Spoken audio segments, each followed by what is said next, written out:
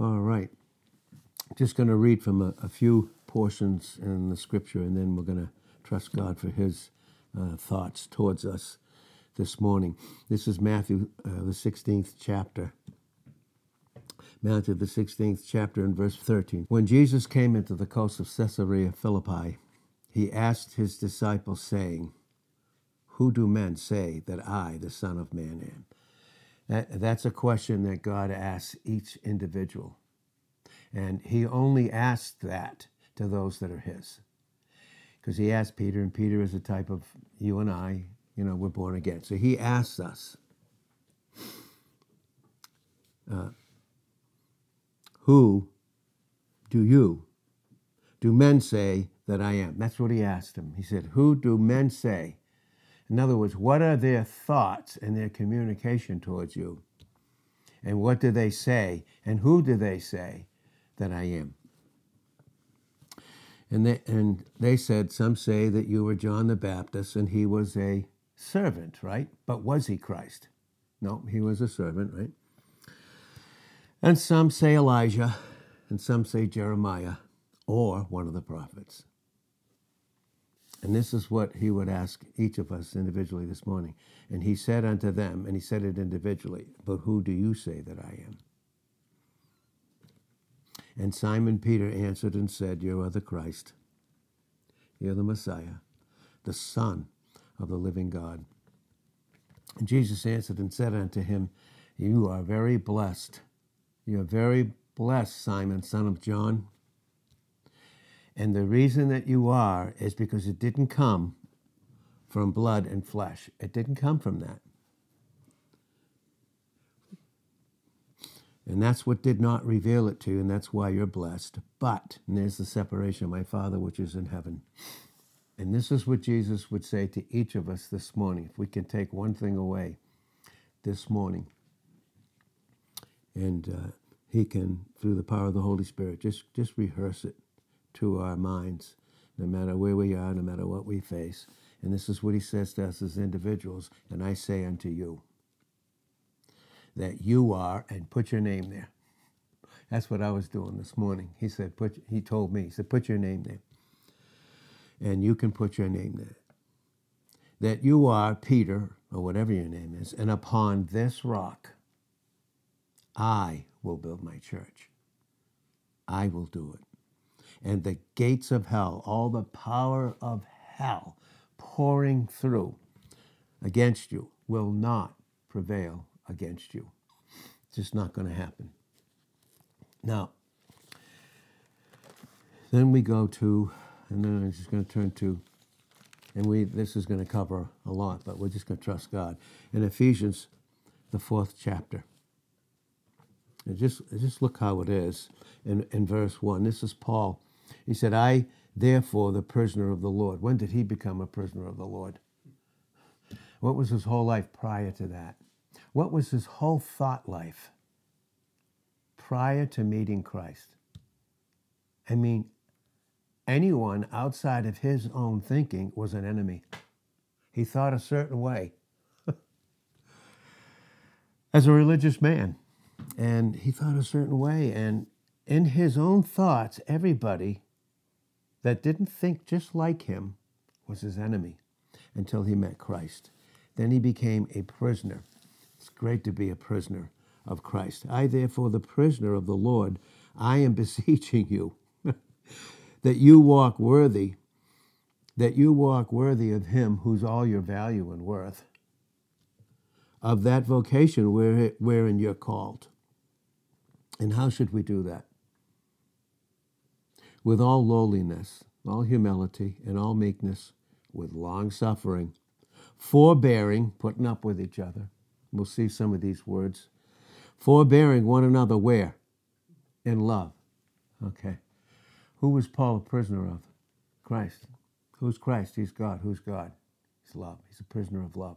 When we're a prisoner of love, we're held captive in God's one thought about us.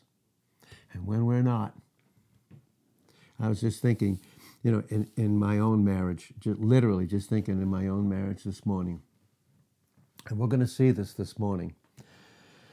That me, as a Christian, when I try to make what's coming against me from the atmosphere my battle, I not only have to pay for it, but you know who else has to pay for it?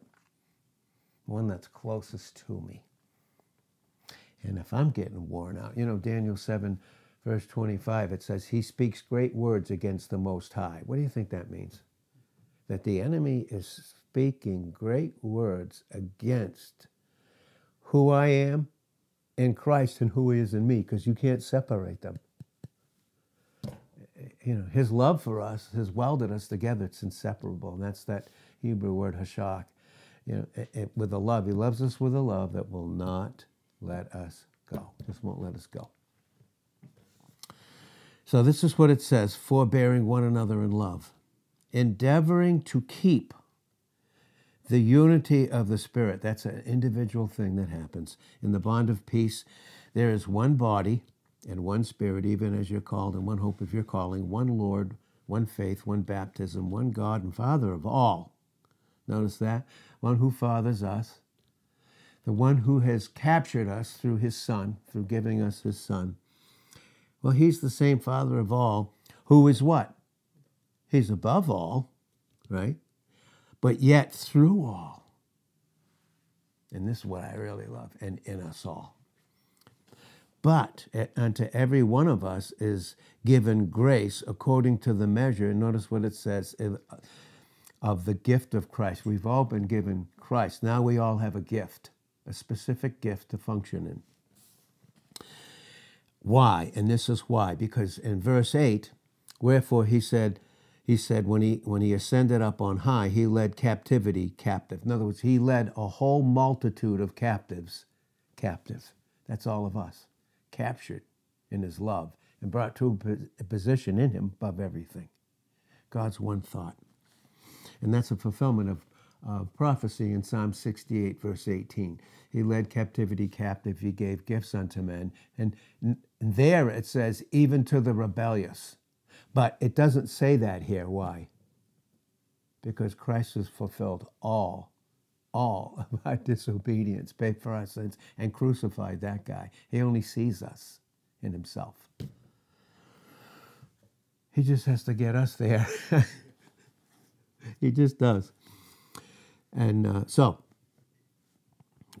verse 9, now that he ascended, what is it that he also descended first into the lower parts of the earth? That's not hell. Christ never went into hell. He never did. He went into the grave, and his body wasn't even corrupted. Okay, he never went into hell. He went into the grave. But he first went into the lower parts of the earth. He came down.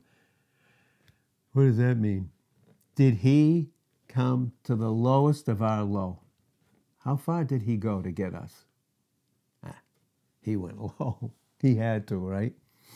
Because, boy, we fell with a distance that we just couldn't make up, obviously. First into the lower parts of the earth, he that descended is the same also that ascended up far above all the heavens, that he, in some translations say, that he might fill all things. Well, it's fulfill all things. The only one that could fulfill everything about who God is God himself. Now, when it talks about gifts, and we'll get into gifts here in Ephesians, the 4th chapter again, where we are in the 11th verse, this is what we have to see. He that descended is the same that also ascended up far above all the heavens. That's ruling. That's reigning. I mean, above everything. We are in him.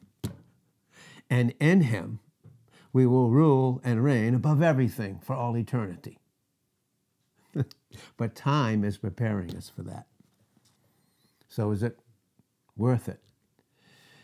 Do we reckon that the sufferings of this present time, sometimes we have to suffer, and we all do, God, bad decisions, bad thoughts, bad emotions.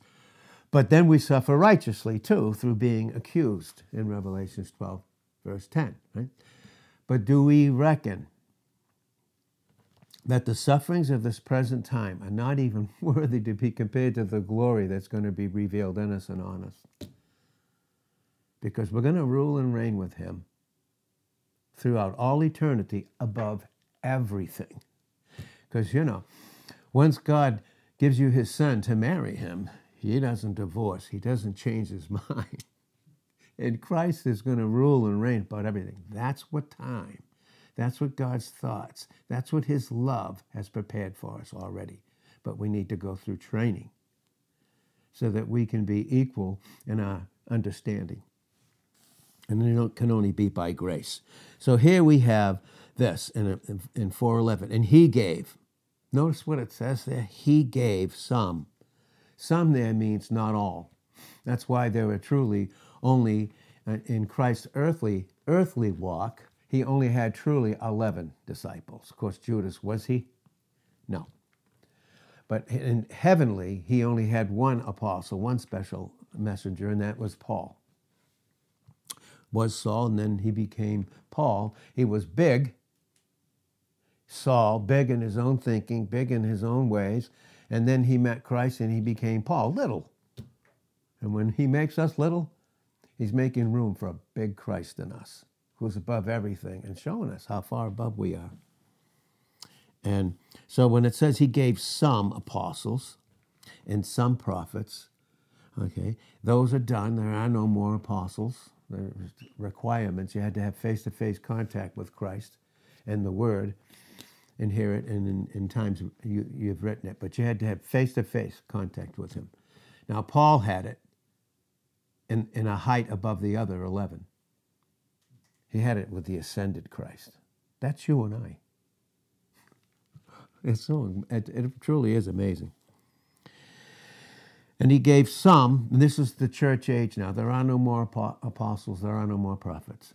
The prophets here, again, please understand that they are New Testament prophets. They're not Old Testament, because they never knew these things at all. Okay, they just never knew the things that you and I, God is making known to us that are ours in Christ. They didn't know it. And look at Hebrews, the 11th chapter, you'll see. Many waited for these things, and they didn't see them like you and I are getting right now, and some of the things that they went through. And so here's the dispensation of grace, the church age now. And there are some evangelists, soul winners, right? And some pastors and teachers, and that's one office. And an office, really, it's just a function, by the way. That's the better word. A pastor, and what is a pastor? A shepherd, right? And who's a shepherd himself? He's a sheep. He has to be led. So pastors and teachers.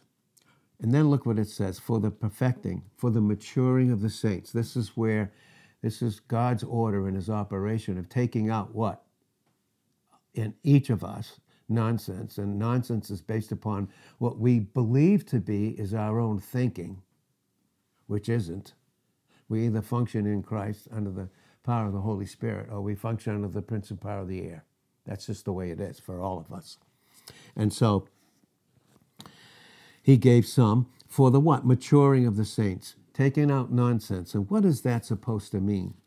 Well, what does that mean? And here, even in the Old Covenant, the Old Testament, here's what it says. And I'm going to read from Jeremiah, the 1st chapter, and verse 5. And this should be very comforting, because this is true about Jeremiah in terms of who he was in God's view, who God made him to be, and the function of his gift. Okay, and that's true about him here, but that's true about every single one of us. The truth about it is this. Oh boy, before I formed you in the belly, I knew you. And what does that mean? He knew every single thing that would happen to us. He knew every single wrong decision, sin that we would ever commit. He knew every single wrong sin and rejection of every other individual towards us. He knew it all before he formed us in the belly. Yet he still did. Yet he still did. Before I formed you in the belly, I knew you. Before the enemy could do anything, before the flesh failing could do anything, he knew us. And before you came forth out of the womb, I what? I sanctified you. You know what that means? I set you apart for me. That's who I did. No wonder it says in Hebrews 12:2. Looking away. Don't carry weights. What is a weight in Hebrews 12:1? It's my thinking apart from Christ. It just is. And if it's not Christ, the one thought of God towards me, then who is the source of my thinking? Because it's not our own. It just isn't. It isn't. Before you came out of the womb, I sanctified. I set you apart for me, knowing everything. I already set you apart. I already had a plan for everything that would come against you. And no wonder it would say that in Isaiah 54 and verse 17, every weapon that is formed against you will not prosper. You know, it may feel like it, may seem like it, of natural thinking under the prince and power of the air, but not according to God's one thought. No. I set you apart for me. Okay, and in some translations it says ordained, and this is a word that entered into the system in Christendom, which has no place whatsoever in God's thoughts, because the Hebrew word is I just gave. The same way it says in Ephesians 4:8, he gave gifts unto men. He gave. Where did the giving, or if you want to call it ordination, start? In the eternal mind of God. What part did man ever have to do with that? Didn't have anything. And I gave you a prophet unto the nations. Now here's what. Then said I, oh Lord God, behold, I can't speak, for I'm a child. But the Lord said unto me, say not that I'm a child, for you will go to all that I will send you. Oh, do I have to go? Because if I have to go and I'm going to preach these certain things, I know what can happen. I don't want to go, God. I don't want to go.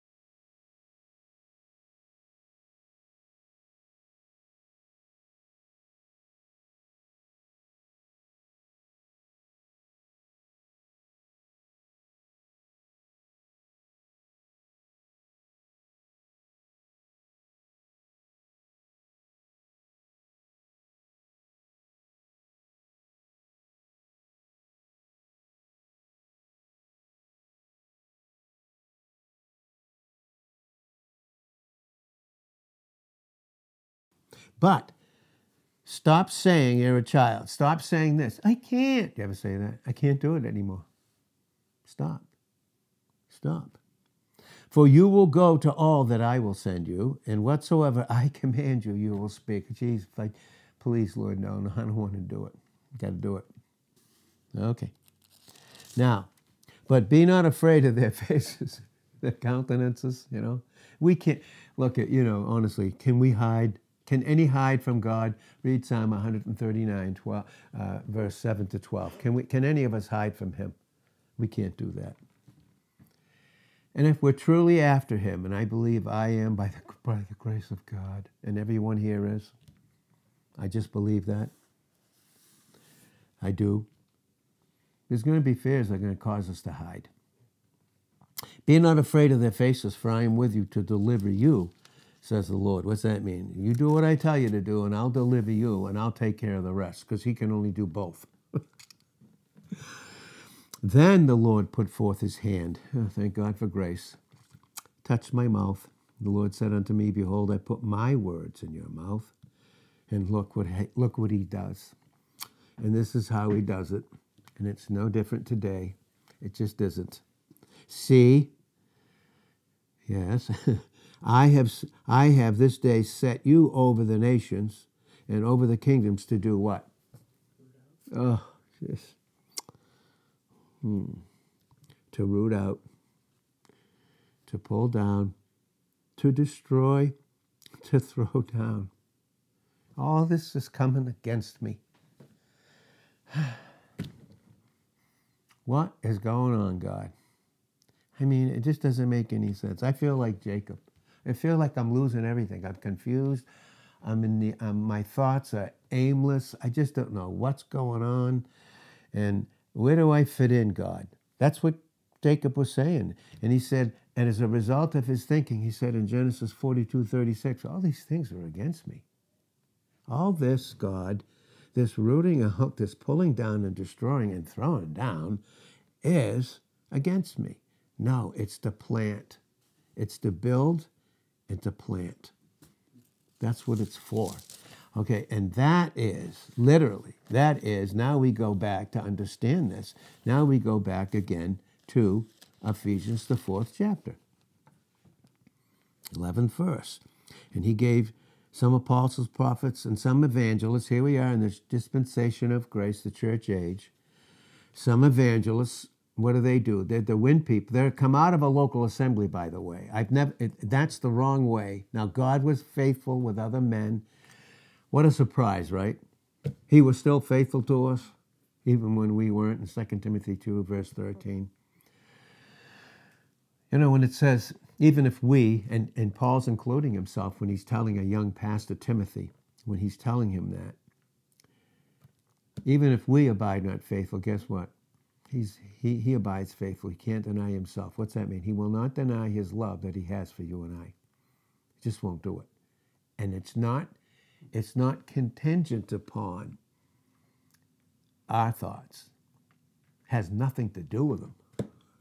Because where were we when he was doing all this in his eternal mind? Well, he gave some evangelists that come out of a local assembly, and then they're supported. That's God's order. They're supported by the local assembly as he goes out and preaches. Then he comes back and he gets built up. And then some pastors and teachers. That's a local assembly. For what? The maturing of the saints. For the work of the ministry. For the edifying of the body of Christ. Till we all come to that proper place of the one faith. We're all one. The unity of the faith. And of the knowledge of the Son of God. That's key. Unto a complete man. A very mature, complete man. Unto the measure of the stature of the fullness of Christ. Because if we're not taught and we don't know, and God doesn't root out, pull down, destroy, and throw down, if he's not doing those things, what? We become like little children again, tossed to and fro. Tossed to and fro, and carried about by every what? Wind of doctrine. Okay, by the sleight of men, that can be unsaved men, or could even be a carnal Christian counseling me as God's doing all these things in me. And I think they're against me. And they're not, they're for us. Right? Every wind of doctrine. What's every wind of doctrine? What is every wind of doctrine? Well, if I forget God, what caused me to forget him? Was it God's thought? Would it have been, or could it have been God's thought? It wasn't. Here's what happened. This is 1 Timothy 4, verse 1. And we'll see verse 2. Verse 1. Now the Spirit, the Holy Spirit, speaks expressly, distinctly. Rhetos, that's the Greek word. Expressly, distinctly, crystal clear. Understand this, that in the latter times, and we're in the latter times. In church history, we are in the Laodicean age. That's the truth. The Laodicean age is brought out in Revelations 3:14-22. Some will depart from the faith. All those teachings about, listen, who Christ is and what he's accomplished. When that happens, how did it happen? What made it? Some will depart from the faith. Why? Because they gave heed and they were seduced by his spirit. How did they do that? Thoughts. Well, can we really think on our own outside of Christ? Do we even do that? Do we think so? You know, the enemy convinces us that we do. Nope. No man is master of himself. No man. There is one will that was before Satan fell. There became two wills. Listen, there's two wills, two thought forces, and 2 functions. That's it. Giving heed to seducing spirits and doctrines of demons. All these thoughts. Where do we think they come from for any of us? Speaking lies. We don't function in truth. What do we function in? Who is truth in John 14:6 and John 17:17? It's Christ himself. Speaking lies, and then that leads us to what? Just pretend. We can listen, if we're truly after God, we truly want him, sooner or later, we just can't hide it anymore. We can't pretend anymore. Come on. That's when he has to bring us to weakness. Honestly, that's the place where he brings us to we're actually vulnerable. Now, does the flesh like that? Do any of us like that? And we don't. Thank God he doesn't go according to what we like. It's all about his love for us. Listen, speaking lies and hypocrisy, having their conscience seared with a hot iron, cauterized with this thinking. I'm not good. Nope. This is the way it is. That's it. This is the way it is. This is the way I see them. And of course, me as a husband, if I'm saying it and I'm expressing that to Jean, oh, Lord God Almighty. There's got to be a huge change. And it's aimless, and it's like, whoa, all of a sudden. Well, why? Because he speaks great words in Daniel 7, verse 25, right, through thought force. He speaks great words against the Most High. To do what? To wear out the saints. How? Not thinking with the one thought that Christ is. So he can't change our position, but he wants to cauterize our experience so that the entrance of the words in Psalm 119, 130, that would give light, would show the areas. Right? Do you think a thief coming in, breaking in, or getting in silently to a house and someone discovers it and they put the light on, do you think they like the light? Do you think the thief does, Satan? When he's affecting us in areas, do you think that he wants to convince us that the light is against us? Oh, God. He wants to cauterize this thinking. That's what he seeks to do in all of us. But what is God doing? We do get tossed to and fro when we don't think with God. And we're carried about. Because, listen, we're going to be carried by Christ, carried through, or by an enemy. Okay? Carried about with what? Every wind. Who's the prince and power of the air in Ephesians 2:2? 2 Corinthians 4:4, the God of this world. Why does it say there in 2 Corinthians 4:3? It says, if our gospel be hid, it is hid to them that are lost. Listen, everything that we're hearing is ours. But can we be lost in it and it doesn't become ours anymore? If our gospel be hid, the whole truth about who Christ is and all that teaching, if it be hid, it is hid to them that are lost. And you get lost, you're aimless, no purpose. All this stuff is swirling. Oh, my God. Oh, help us, Lord, right? Carried about by every wind of doctrine, and then I, the Satan, become the slight of men. Now I'm going to start counseling others about what we should do based upon my own thinking. Oh, Lord. And cunning craftiness, whereby they, who's they here, lie in wait to deceive. Who's they? Oh, it's all those evil spirits. We just read it in 1 Timothy 4, 1 and 2. Convincing us. Right? What can the enemy do more? Covertly or overtly? Overtly means we think they're our thoughts. We lose who we are in our experience. We lose proper reality, proper direction. We become, then there are our thoughts. And then still with our own thoughts, we think they're our own, but the enemy's convincing us, now you got to do something. And usually, right away. That's it. That's it.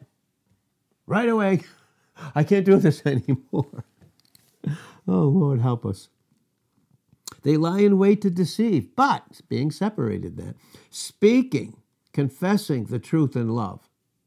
that's through the teaching, may grow up in him in all things, which is the head, even Christ. Which head we going to think with? Oh, I know with my wife. My first one and my second one here, boy. Oh, boy. Ooh, when I don't think right, it ain't me that's just paying for it. I'm going to guarantee you that. Through being worn out with thinking that doesn't come from God, I guarantee you I have in the past. Thank God, no condemnation, but I'll wear her out. Boy, we need to take care of our wives because we need to be watered. And if we don't water ourselves, we can't water them. And see those? That's what they are. They're little flowers. That's what they are. We need to water them. We need to water each other. That's Ephesians 5:26 and 27. But speaking the truth in love may grow up into him, which is the head Christ, from whom now when I do that, from whom the whole body fitly joined together. In other words, everyone in their place experientially in Christ, joined together not only with who they are in Christ, but their gifts now functioning properly for the benefit of the whole, for the glory of Christ and the blessing of others, fitly joined together and compacted. What does it mean to be compacted? No room for anything else. He has to compact Christ in us. So there's no room for anything else. But we said before, if God's going to do a remodeling job, he's got to take the old out. That's Jeremiah 1:10. He's got to get the old out. He does, with all of us. And the fact is, even the gifted men, and they're gifted because it's Christ and it's grace, period. Even that, they are constantly dealing with their own issues, constantly with their battle. Then they have to be put in a place, and God wouldn't put a man or a woman in a place that he didn't have his grace to accomplish it. He's got to deal with theirs too. And that's why it's so very necessary in Acts, the 6th chapter and the 4th verse, for leaders to not be busy with any other thing than study and preaching and teaching of the word and giving themselves in prayer for the body. That's Acts 6:4. That's why he has to give himself to prayer. Because if he doesn't, he's going to make the battles of others become his with his own too. How's that work? It doesn't. It doesn't. You can trust Christ for that one. Well, being compacted by that which, listen, every joint supplies. Does every joint have a supply? I don't know. Does everyone have Christ in them? How is that supply enough? Whew. According to the effectual working in the measure, listen, of every part. Of every part. That little thing, it doesn't do much. Yeah, drop that puppy off. How's the whole body feel? And we'll see how important it was when it's gone. Whew. Sometimes God does need us to go away in our thinking. And honestly, again, when we come to the end of ourselves in self-helplessness and self-hopelessness, who do we find? Find God. That's what he's bringing. That's why all that rooting and tearing and pulling down and throwing down, that's what all that's for. It makes increase when every part is functioning. It makes increase of the body unto the edifying of itself in what? Well, I function in love and who I am in Christ, and then I love you. And when I don't, do I love you? Well, if it's not God's love, his thoughts, then what are my thoughts? I'm against everybody and everybody's against me. Well, this I say, therefore, and testify in the Lord. I'm a witness of this. That you henceforth stop walking like an unsaved person. Stop walking like Christ isn't in you. In the what? Emptiness, the vanity, the pride, the vanity of their own mind. Why? Because they have their understanding what? Darkened by what? The thoughts of the enemy. And being what? Alienated here without getting into the original, which we will at some point, is a non-participator. I'm not participating with him in my experience. It's true about who I am, my position, but I am not participating in it. Being alienated from the life of God through what? Ignorance, right? What is deception? He deceives the whole world. That's what he's saying. Stop walking like under the prince and power of the air that you used to walk in. Now you're going back there. And who does the enemy have deceived? He has the whole mass of humanity unsaved. And when a believer forgets God, doesn't have his thoughts, he or she walks just like them. Stop it, he's saying, stop it. And because they're ignorant. Now, they're functioning in ignorance, right? They don't know God. So the only way that people can function when they don't know God, saved or unsaved, or forget God as a believer, is to function in the pride of ignorance. I think I know. What is deception? I think I know something, but I don't. But I'm convinced that I do. I'm convinced of these. The enemy has convinced me in specific areas. He convinced Jacob, listen, pal, all these things are against you. They're all against you.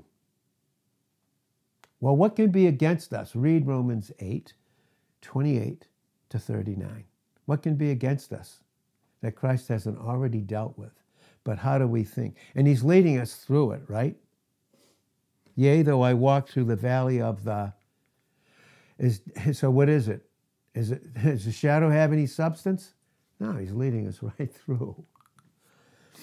The gauntlet at times, too. Stop walking as unsaved in the vanity, the emptiness of their mind, because they have their understanding you, when you walk like them, have your understanding darkened, and you're alienated from the life of God through the ignorance that is in them because of the what? Blindness there is hardness, by the way. And that's the cauterizing in 1 Timothy 4:2. Having their conscience cauterized. It's hardened. Nothing can penetrate. The thoughts of the enemy coming in because he doesn't want the penetration of the light and life and that love life of Christ penetrating in it. Look, in construction too. I mean, look, it's so hard. It can be very stressful. They'll tell you that. If a true contractor, he's been in it for a while, not only knows his trade through skill, he's done it, he's skilled, but he's going to tell you, it's going to be stressful. It is. You're going to face that. Because I got to tear this stuff out. I got to tear it out. And maybe you got to be there while that's happening. That's even... But I got to tear it out. And it's going to take a little while. Okay? But if you want this transformation, this has got to take place. And all that's taking place is what's already happened in our position. There's going to be stress. It's not bad, though. It isn't. We may think it is. We may think it's against us, but it's not against us. God's for us in Romans 8:31. Psalm 56, verse 9, he's for us. He is not against us. That's God's thought. He is not against us, right? But instead, being alienated and non-participator in the life of God through the ignorance that is in them because of the hardness of their mind. Their mind gets cauterized, and what's cauterized within that mind? All those lying thoughts. Who being past feeling, I'm done. When God can't get his thoughts in us, when we fight against the renovation, the destruction, the tearing down, look at what happens. Who being past feeling have given up. What we do when we give up? I'm telling you, if I don't go forward with God in an area, and he doesn't come in, or allow my backsliding in Jeremiah 2:19 to correct me, and then his grace and chastisement comes in, and that doesn't work, what do? We quit. You know what we go back to? Look what it says. We give themselves over unto lasciviousness again. When I can't handle things, I will handle them the way I used to. Now, how do we do that? When we think God's against us, when we actually think that, what do we usually do? Come on. We go, if we haven't gotten there, we're on our way. Right back to all that old. I can't handle it. I gotta pour the alcohol down. I gotta do the drugs. I gotta escape somehow. The crazy sex, and I gotta escape somehow. I can't handle this. I gotta get out. That's lasciviousness. To work all what? Uncleanness. That starts with thoughts, by the way. And with greediness. But separated, you have not so learned Christ. You haven't. You want to keep the house? Yeah, I do. All right, I'm going to have to renovate. Well, how long is that going to take? I don't know, but I'm telling you, it's going to be stressful, but it's for you. All right. Where do you see it when it's done? God, where do you see it? You'll be able to rest, be comfortable. You'll have solid doors and windows to keep anything out. You'll have peace. You'll have a foundation that's immovable. When the enemy comes in, and God will do that with chastisement, that's not against us, because even Hebrews, the 12th chapter, read those 29 verses, he's going to shake things that can be shaken. So the things that can't, that's the foundation. Foundation. See, the foundation's good. It's just he's got to do some renovation. Foundation's set. Now he's going to build walls. Isaiah 60, verse 18. He's going to build the walls of Jerusalem and walls of salvation, deliverance, keeping things out that don't belong, and gates of praise. When the doors open, when the mouth opens, it's praise. I'm so restful. Because he's put the two most important things in a house, once you get is the foundation and the roof. And the roof is love. Just keeps it out. That's what's going on. God's the greatest contractor. He knows what he's doing. Sometimes we may not like the tools. Sometimes that he uses in his hands, and sometimes we may not like the packages. The treasure that's in those. Some of those can be pretty rough packages. They can, but they got a treasure inside. But we've not learned Christ this way. If so be that you have heard him, we need to hear him, we need to be taught, and have been taught by him. As the truth is in Jesus, that you put off that former lifestyle, that thinking that led you to do all these self-destructive things. In Psalm 107, verse 20, he sent his word, he healed them and delivered them from all their destruction. Listen, if there's something wrong in the house, it needs to be taken out. He's got to take it out, but it's love that does it. That you put off the former lifestyle, the old man, which is corrupt according to the deceitful lust. Remember in Genesis 6:5, that old sin nature that we got from the enemy as a result of the fall. Do you remember what God said about it? It's still true. In Genesis 6:5 and Genesis 8, verse 21, not just the thought of fallen man is evil and corrupt, but all his designs and purposes. No wonder it says that fellowship in 1 John 1:1-3 is koinonia. It's setting aside private interests and desires for the benefit of the whole. That's the whole operation of Ephesians 4:8, all the way through to where we are. Right? And be renewed. Renewed. Well, you want to keep the house? Yeah. But, okay, do you want this new? Yeah, I got to take the old out so it can be renewed. And be renewed in the spirit of your mind. Why does it say the spirit of your mind? Because we have these human spirits. And when we submit to God, God flows. But when not, we submit to others. The doctrines of demons, seduced by what? Evil spirits. In 1 Timothy 4:1-2. Be renewed in the spirit of your mind, and that you put on the new man, which after God is created in righteousness and the holiness of truth. That's the proper way to read that, the holiness of truth. Okay, and we're just going to wrap this up. We're just touching, and these things are going to take more time, obviously, because it's so much that God has for us. And listen, this is all for us. When God's tearing things out in our life that don't belong there in our experience, it's because he's for us. He's renewing us. He's making our home a place, listen, where he can rest. He can move out and move in, and we can rest in him. Wow. This is 2 Timothy chapter 2. And boy, I tell you, I wish we had more time, these things. But we won't this morning anyway. Well, verse 19, nevertheless, the foundation of God stands sure, unmovable. That's Christ, right? That's Christ in 1 Corinthians 3, 10 and 11.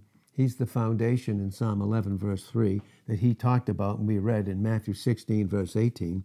Nevertheless, the foundation of God stands sure, immovable. It's having this seal, absolute finished approval. You put a seal on something, it's done. It's complete. And with that seal, there's authority. And no one can break that seal. The Lord knows them that are his. Boy, he knows us. And let every one that names the name of Christ that they have in their own individuality as their life depart from iniquity, self-will. But in a great house there are not only vessels of gold and silver, but also of wood and of earth, some to honor and some to dishonor. Now we are perfect in our position, but in areas of our life, all of us, there's areas of dishonor.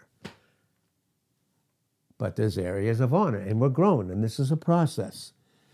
So it makes patience so very vital. Very, very vital, right? But also of wood and earth, some to honor and some to dishonor. If a man therefore purge himself, the word can be taught. But can the teacher that the word's flowing through do that? Nope. Watch what it says. If a man purge himself from these, is that experience? Yes, it is. Right? He will be a vessel unto what? Honor. Sanctified, set apart, and qualified for the master's use. Oh, boy, when he uses us, oh, geez, so different than being used by the enemy. Used by one, abused by another. I have abusive thoughts. You think if they're not dealt with, they're not going to hit somebody else? And I think so. Dear Lord.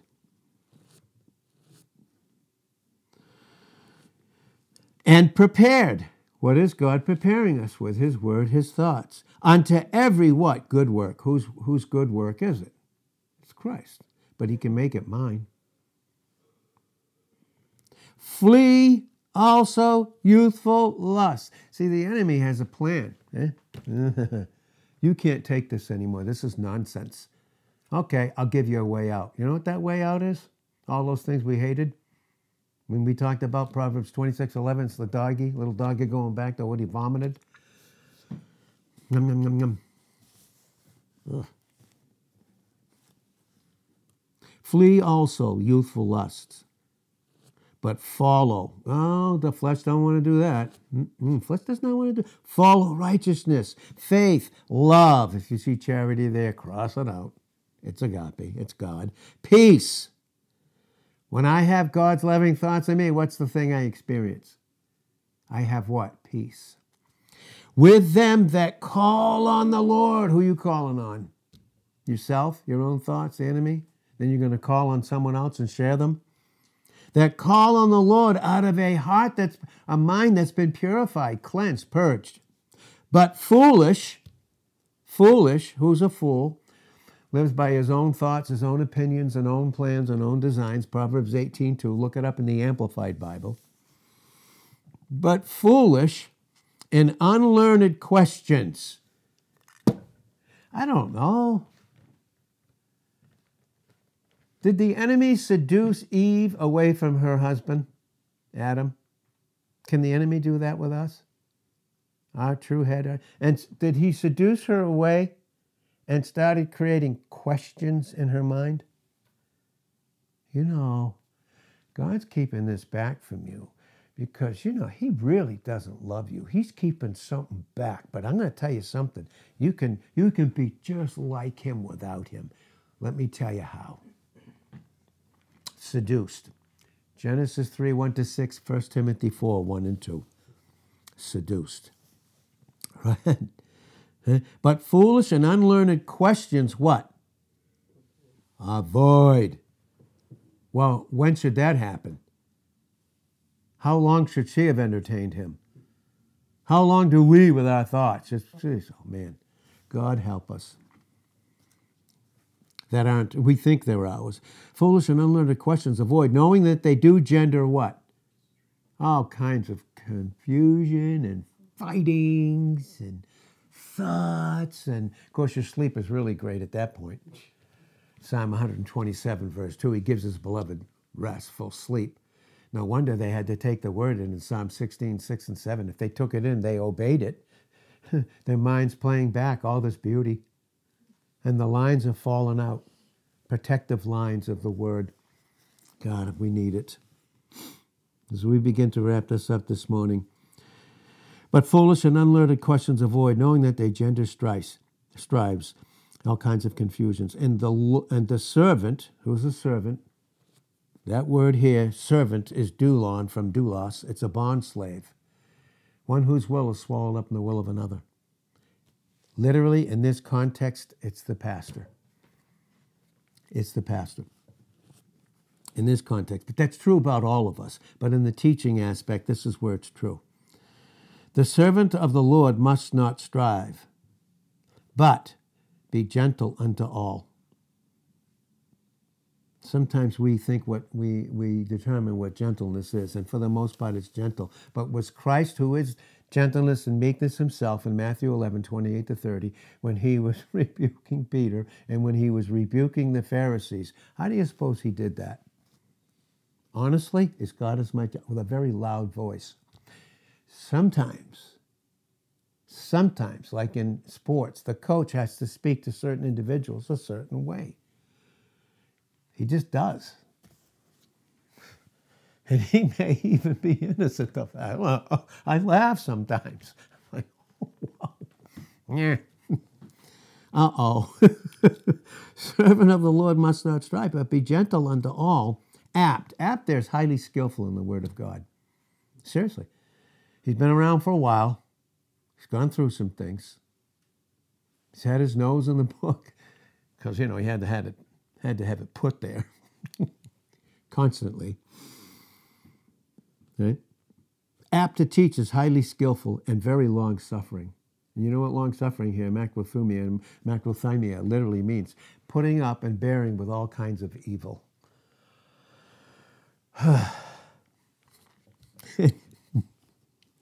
Yes, we all have that. I'm talking about us all, not just little me. In patience, in meekness, instructing those that who? Do I think God's against me? Has the enemy convinced me? Has the enemy convinced me that others are against me? He's doing that because who's he opposing? The person he's convincing that of. Boy, oh boy. The person that he's convincing of that. Right? If that oppose themselves, if peradventure God will give them repentance, a complete change of mind, so that they start, once again, acknowledging the truth about who they are and their experience, right? And that they may recover. They may recover. Recover there is awake in the Greek. Some people, I don't like to be shaken. I don't like my place. I don't like my life being shaken. Hey, well, good thing he doesn't go by what we think we like. We counsel God what we like and what we don't like, right? I don't know. That's not based upon truth, is it? God. And that they may, what? Awake themselves, listen, out of the snare of the devil, who are taken captive by him at his will. Satan's will. Captivated. By who? Taken captive. Listen, love, Christ has captured us. We read it in Ephesians 4:8. He led captivity. He led a multitude of captives captive in his love. That's what Ephesians 4:8 is saying, by the way. That's our position. And boy, does he hate us. He goes after the experience. He wants to capture us in the lie of a lying dead experience. I'm telling you. Literally.